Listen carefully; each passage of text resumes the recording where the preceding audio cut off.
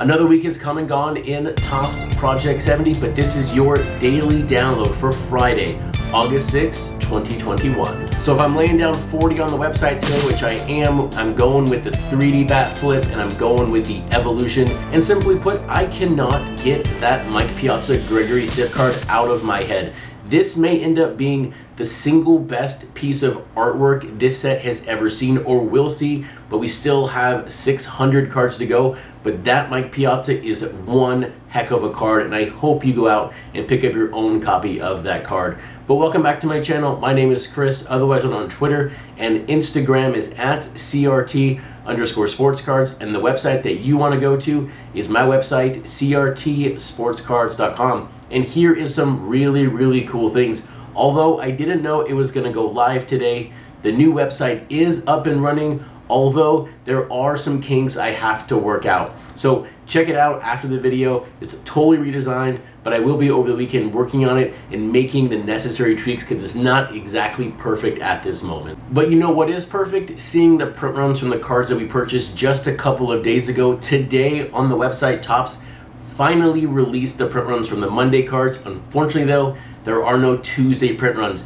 But from the Monday cards, Lauren Taylor comes out of the gate very strong. That Acuna just under 4,000, 3,975. So congratulations, Lauren, on that fantastic print run with that Acuna. The other cards kind of fell where we expected. 2 under 1,000, 2 actually under 800, and then that Jeter just over 1.2K, 1,209. But here is my takeaway from the print runs, and this is strictly based on the comments in the Facebook group. If you think that these print runs are a result of the National, or if you said, well, these print runs are not very good because we just left the National, you cannot conflate the two. Because if you were just a casual observer of the Topps booth throughout the week, and let's say you were just in Chicago for a couple of days, you could have walked through the Topps booth, you may have seen the wall of Project 70 and 2020 cards that I shared on Instagram, or you may never have seen it. There was very little publicity from the Topps perspective on these artists, or the artists at least who were there presenting or at least at other booths. So there was no sort of synergy between Topps and the artists for Project 70. And that's because, in my opinion, right now, card art, our genre, the genre that we love so very much, still operates outside of the main bubble of the hobby. There are inroads here and there for regular hobby cards and these art cards, but it's not there just yet. So you cannot look at the National and go, well, all of these cards now should be over 1,500 or over 2,000. That connection just does not exist. I also, though, hope you've checked out my Monday video. I further expand on my thoughts around card art at the National. If you have not, check out my Monday night video. But you know where there is synergy? It is with no hat cards in Project 70. And you're like right now, oh my gosh, here he goes again, talking about no hat cards. But no, I actually have the numbers here, and it proves right here that it pays to deliver no hat cards in this set. So I took a look at the print run starting at card number 300. Now I did remove the Fernando Tatis by Alex Pardee. To me, that's an outlier. That kind of throws all the numbers off just because it's at 22,000. But when you take a look at the average print run from 300 to 425, subtracting the Tatis, the average print run is 1,752. But now when you take a look at the 8 no hat cards since card 300, that average print run is 1,904. So if you want to sell more cards out there, what should you do? You should deliver us no hat cards going forward. And you know what? Today in Project 70, to end the week, there are 2 brand new no hat cards for us to collect. But now let's be real here. 8 versus 124 is not exactly a fair comparison, but the math works in my favor, so we're going to go with it. But today we have Mookie Betts, the 3rd time we've seen him this week, from Quicks. We have Jazz Chisholm from Keith Shore. We also have Sammy Sosa from Distorted. And we have Cal Ripken from Brittany Palmer. And so while we're on the topic of that Ripken, let's go and cover it right now. This is the 6th time we've seen Cal Ripken in the set. This is also the 8th time we've seen a card use 1961 Topps.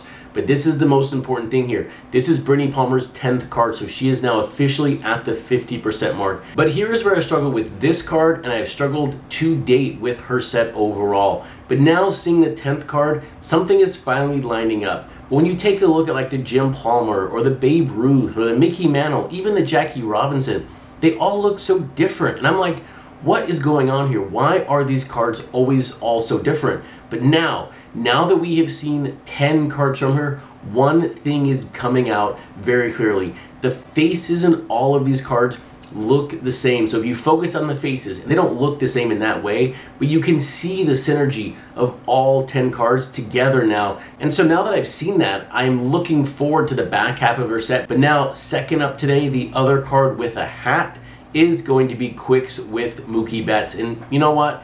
This is the third Mookie Betts for the week. I'm kind of tired of talking about Mookie Betts. We have Salt Bae here on the card. I'm kind of confused as to why Quicks doesn't have anything on Instagram about this card. If he does, I have clearly missed it. But he's been riding quite the wave here recently in Project 70, so we'll see if fans respond to this card or if they're going to pass it up, because it is the third Mookie Betts in 5 days. But now to the card that has so much going on, and that I of all people missed the fact until Ron Bartlett mentioned it on Twitter today, that Jazz Chisholm from Keith Shore does not have a hat on. This is an amazing card because I don't have a clue what's going on with it. There is like hair coloring, there's the Jazz Panic, he's laying on top of it.